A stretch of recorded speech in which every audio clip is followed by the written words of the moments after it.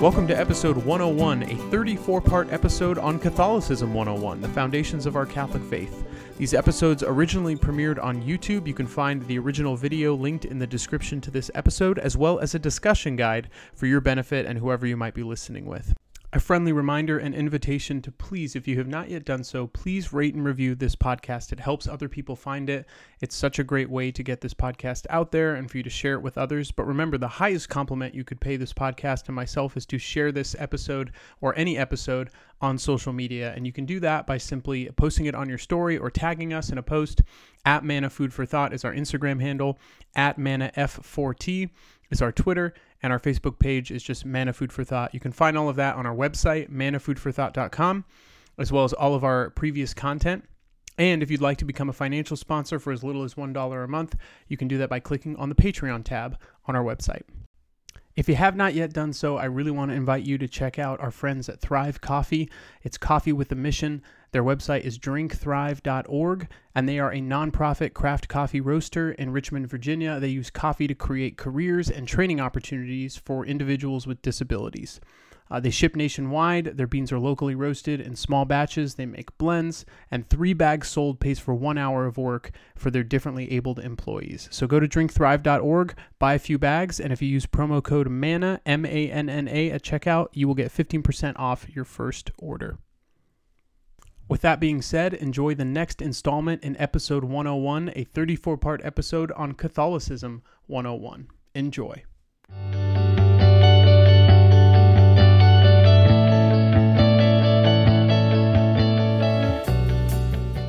Have you ever seen those candid camera shows?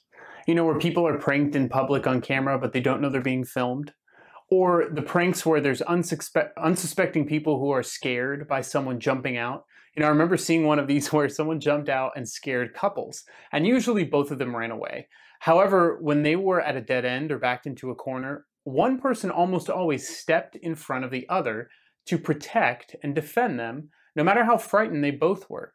Now, there was also sometimes the rare exception when one of them would hide behind the other, or even better, throw the other person toward the person scaring them to save themselves. And then when it was revealed to be a prank, it was always really embarrassing situation to explain to the other person, like, why did you throw me into danger? And that's because I think we know we're supposed to defend the people and the things that we love, the things that are precious to us. It's instinctual. Animals do it. It's why we love Captain America and superheroes, because they embody and resemble this instinct we have to stand up for truth, to defend against evil no matter how great or difficult and whatever the cost. That is why, as Catholic disciples of Jesus Christ, we defend the faith and the church against attack and mockery, and we seek to clarify the teachings of the church when they are misrepresented or misunderstood. Now, this does not mean that we think that the church as an institution is perfect, because 100% of the human beings involved in the church are sinners. So it's going to be messy. There will be mistakes. There will be things that end up being scandalous or immoral, illegal, hurtful. Those things can and should be criticized and corrected. However, we do believe that the teachings of the church are perfect, because they come to us from the one who is perfect, Jesus Christ. The Catholic Church, it's been around for a very long time. And so naturally, it has had its fair shakes of mistakes, misinterpretations, scandals, and all those different things. But I will tell you that nearly all of the criticisms of the church that I personally have heard over the past 15 years that I've been doing ministry have actually just been misunderstandings of what the church actually teaches or actually did in a situation in history. People think or thought Catholics believed or said one thing, when in reality, it's something different. In fact, Venerable Archbishop Fulton J. Sheen, who's on his way to possibly becoming a saint, that's why he's called Venerable, he once said this. He said, "There are not 100 people in the United States who hate the Catholic Church, but there are millions who hate what they wrongly perceive the Catholic Church to be." If you're confirmed, then you are actually considered a soldier for Christ, a disciple who lives out their confirmation by spreading and defending the faith. If you're preparing for confirmation, that's what you're preparing to do, to defend the Catholic faith. So we talked last time about sharing the faith. That's called evangelization. Defending the faith, what we're concerned with in this episode, is called apologetics. Apologetics. Now, I know that word sounds like apologize, which is not what it means. It's not like when people criticize the church, we just say, yeah, sorry, I'm apologizing. No, the word apologetics comes from the word apologia, which was an ancient Roman term for a legal defense given in a court of law, or it was a written defense for a person's position or argument. So in a sense, if someone puts the Catholic faith on trial, we step into the court to defend it. We don't lie, we communicate the truth, what really happened. We clarify and we defend the church with love. Now, just like evangelization, this can be a very intimidating thing to do. We can often mistakenly think that we need to know all the answers or be experts in theology and debate in order to be successful. But the same things, the same advice from our last episode on evangelization remain true when you start defending the faith. Firstly, the first defense of Catholicism is your story of why you're Catholic, especially when it's followed up by you living out loud your faith in your words and your actions. When those things spark further conversations or disagreements, then you ask a lot of questions. You seek to understand where the other person is coming from. Try to establish a common ground, and always keep in mind the verse from 1 Peter chapter 3, verses 15 to 16, which says this: always be ready to give an explanation for anyone who asks you for a reason for your hope, but do it with gentleness and reverence. So let's actually break that verse down. So first, it says to always be ready. And so I want to ask you, do you believe that a relationship with Jesus Christ makes a difference? I mean, I hope you do. Otherwise, I think you're kind of wasting time watching 30 episodes so far. But if you don't believe that it makes a difference, then what are you doing here? I hope that you do. And if you do, then you should always be ready. We should always be ready and willing to share why. We should be able and ready to jump at the opportunity to protect that truth from those who believe a distorted version of it. Now, there are also those who have been deeply hurt in the name of God, Catholicism, the church. And when we are not afraid to enter into those conversations and listen to them, God can use us to hear their pain and bring his healing to restore them. So again, we don't only have the easy conversations, and we don't shy away from the conversations because we may not know the answers or because they're difficult. We are always ready. Secondly, from that 1 Peter verse, it says, always be ready to give an explanation. Recognize it says an explanation, not a debate or an argument. If someone just wants to yell, be angry, be heard, win a debate, then sometimes the best defense of Catholicism is to show respect and remain silent and listen. Let that person vent. Be a humble presence and witness who's willing to listen. But other times it will require words, an actual verbal explanation. And when it does, we must now remember the final words of 1 Peter chapter 3, verses 15 to 16, which say that we need to point to the virtues of hope, gentleness, and reverence. So I ask you, do you leave conversations about faith or conversations in general with other people leaving behind a greater sense of hope than when you started? Do you leave people experiencing more peace and reverence for God after a conversation with you than they had before? If you can't have a conversation about religion or faith without getting angry, judgmental, condemning, sarcastic, or passive-aggressive, then don't have the conversation. Otherwise, you will likely do more harm than good. However, if you do find yourself in these conversations, let's say the next family gathering or when responding to a comment at school or in the workplace, where do you start? So as I said before, ask questions to determine what does this person really disagree with? What's the issue at stake here? Usually questions like, where did you hear that? What do you think Catholics believe about that? Or where is that in the Bible or the Catechism? Those questions can usually clear up a lot of misconceptions because people then have to justify why they're saying what they're saying. And often when it's a distortion, when it's not true, or when it's a misconception, it won't hold water. There won't be any evidence for it. But if there is a deeper issue at play here, or some kind of misunderstanding or a deeper conversation that needs to be addressed, we then ask questions to determine what kind of defense, what kind of apologetic to offer. There are three kinds or categories of apologetics, depending on what a person agrees or disagrees with. Now, these categories are natural apologetics, Christian apologetics, and Catholic apologetics. Each category answers a basic question. So natural apologetics answers the question of why believe in God. Christian apologetics answers the question, why believe in Jesus and the faith of Christianity? And Catholic apologetics says, why the Catholic Church and not any church or any Christian faith? And so let's break these down a little bit. So natural apologetics, it deals with the existence of God in general. Is he real? Is there a God? Why would a God allow this or that? So again, start with questions. If someone brings this up, ask a question or make a statement, something to the effect of, tell me about this God you don't believe in. Because a lot of times people don't believe that a certain type of God could exist. Or some people will say, well, I don't believe in God because there's suffering in the world. Well, there may be suffering in the world, but that doesn't mean that God doesn't exist. You know, in your mind, it just might mean that God exists, but he's a jerk for letting suffering happen. And there's a whole better reason to understand that, but it doesn't follow from one assumption that God just doesn't exist. Or someone did something bad to me in the name of God. Well, that means that person did something wrong, but it doesn't mean that God doesn't exist.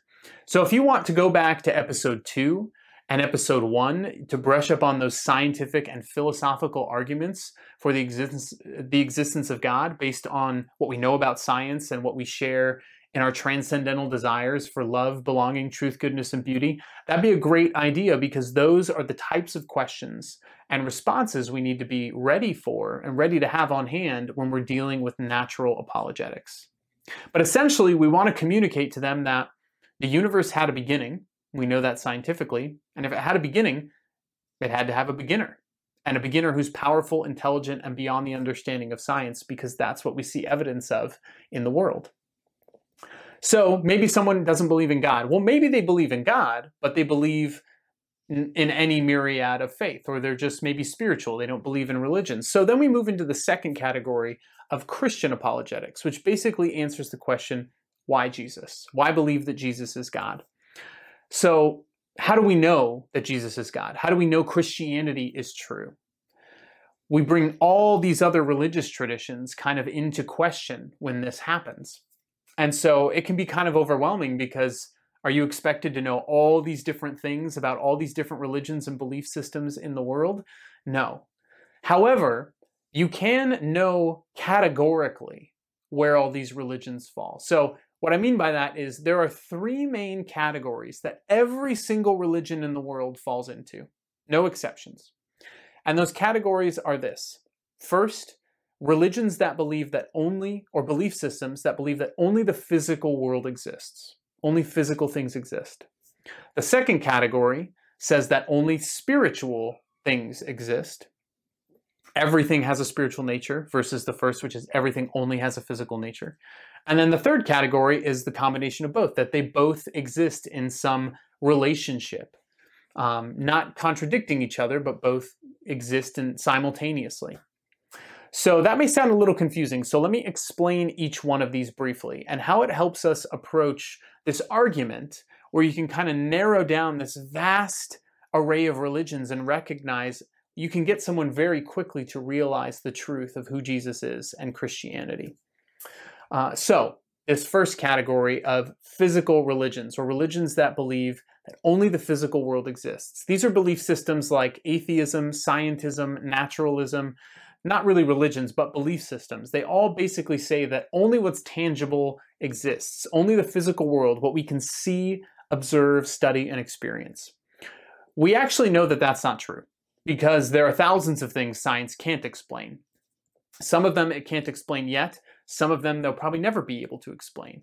Things like miraculous healings, supernatural encounters. And I want to talk specifically about one of these, which is near-death experiences.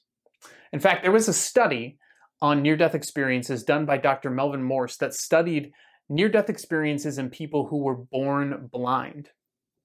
And so you know, a near-death experience, scientifically speaking, and for the purposes of this study, was basically when someone has no heartbeat, 0% brain activity, no physical activity whatsoever. They are clinically dead, and then they come back to life and have some report of an experience, usually an out-of-body experience, while they were dead. Now, if the spiritual world doesn't exist, how is that even possible? Now, you may say, oh, they imagined it. Well, remember, in this study, these people were born blind. And the crazy thing about this study is that for all these people who were born blind, in the near-death experiences they had, 70% of them who had been blind since birth reported that in their near-death experience, they could see for the first time. They left their body and they could see what was happening around them in the room or in the hospital or wherever they were. And when they came back to life, they were still physically blind, but they were able to accurately describe things that were happening around them or in the room, and even in other places in the building, all of which could be verified. One of them said, oh, I saw a shoe that's out on a ledge on this window and on the third floor, and you couldn't see it from anywhere outside. And so a janitor actually got up, or maybe it was a scientist for the study, but somebody got up, went through a shaft, opened the window, and saw there as it was, a shoe there on the ledge. Nobody else would have known. A lot of other evidence in that study, but basically things like that, things that can't be proven scientifically or prove that there's something beyond science about our world, makes us know that the spiritual world exists. But in that second category now, that believes only the spiritual exists, we also have difficulty with that, because this is a lot of like ancient mythologies, a lot of tribal and Eastern religions, people who believe there are spiritual beings or gods and goddesses living inside everything around us. So we know, for instance, like the sun is not Apollo charging his chariot of fire through the sky, but we've been up there and we know the sun is actually a gigantic ball of hydrogen and helium 93 million miles from Earth that we spin around. So science has helped us understand that some of these spiritualizations of objects are actually explained another way. This does not mean that we dismiss or belittle or criticize either of the faith systems or belief systems in these categories, but we recognize that every belief system has some element of truth in it, that there are actually both spiritual and physical realities to our world. So that's the third category. As a result, that must be true. There is both the spiritual and physical, both the human and the divine. There are actually only, when you get down to that category, there are only three major world religions that fall in that category. And those are Judaism, Christianity, and Islam. Christianity came out of Judaism, and Islam is a 7th century religion based on visions of the Prophet Muhammad. So when we look at the oldest, when we take the Judeo-Christian tradition, the Jews who were the chosen people of God, and then a Jew, Jesus Christ, reporting to be the fulfillment of Judaism and Christianity, we see the person of Jesus. And in fact, Jesus is the only religious leader or founder in history to claim to be God himself. And he proved it by rising from the dead, as we recently discussed in episode 27 on the resurrection. In fact, C.S. Lewis argued that Jesus had to be either a liar, a lunatic, or the Lord. They were the only three things that were possible and made sense. But if Jesus were a liar, why did everything he said come true? Why did people follow him? Even very smart people. If Jesus were a lunatic, why did many people who were educated follow him and then take that message to their deaths? The only logical possibility with the evidence of the resurrection is that Jesus must be the Lord. He can't simply be a teacher, because a teacher doesn't lie or claim to rise from the dead. And if they do rise from the dead, they're certainly more than a teacher. So if we accept the truth of history, the witness of the apostles, the evidence of Scripture, we must acknowledge that Jesus is truly God, which means of the religions in that central category that have to be one of the ones that is true, that means Christianity is the fullness of the truth, the true faith. But within Christianity, there are a lot of different faith denominations, which brings us to our third and final category of apologetics, which is Catholic apologetics. Why the Catholic Church?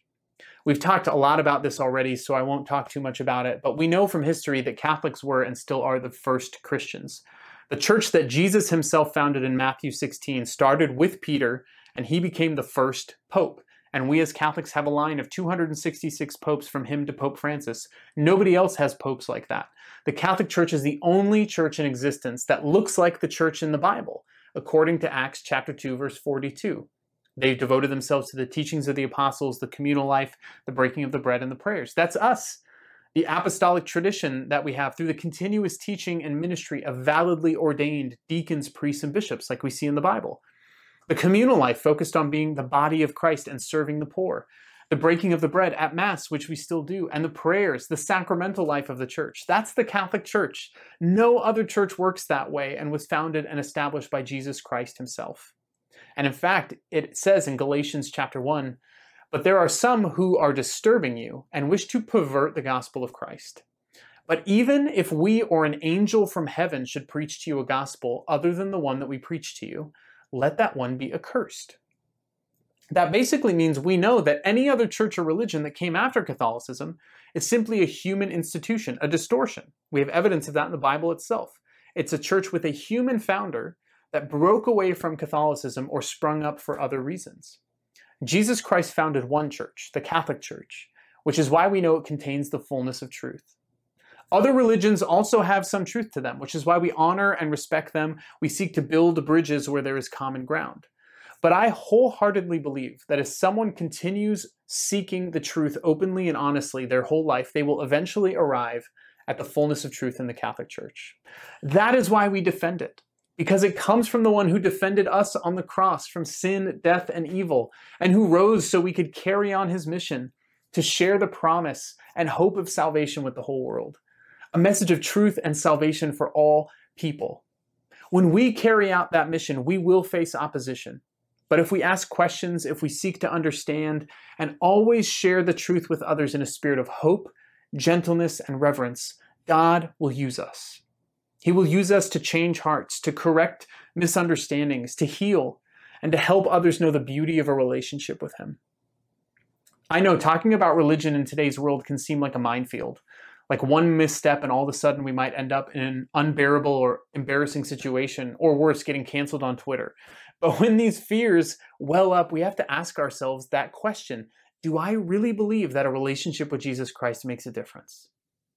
If the answer is yes, then it means everyone should know the beauty of a relationship with him. Everyone should be invited into that truth without the distortions that come from misconceptions or lies about Catholicism. The devil wants to destroy the church, the true church, the Catholic Church. And what he hates most is that he knows he'll never be able to fully destroy it, because Jesus promised us at the end of Matthew that he would be with us always. So next time you sense a heated conversation coming at a family gathering or at a social gathering, you hear that comment about the church and you wonder if you should speak up, stay calm, invite Jesus to be with you, and remember, always be ready to give an explanation for anyone who asks you for a reason for your hope, but do it with gentleness and reverence. Soldiers of Christ, assemble.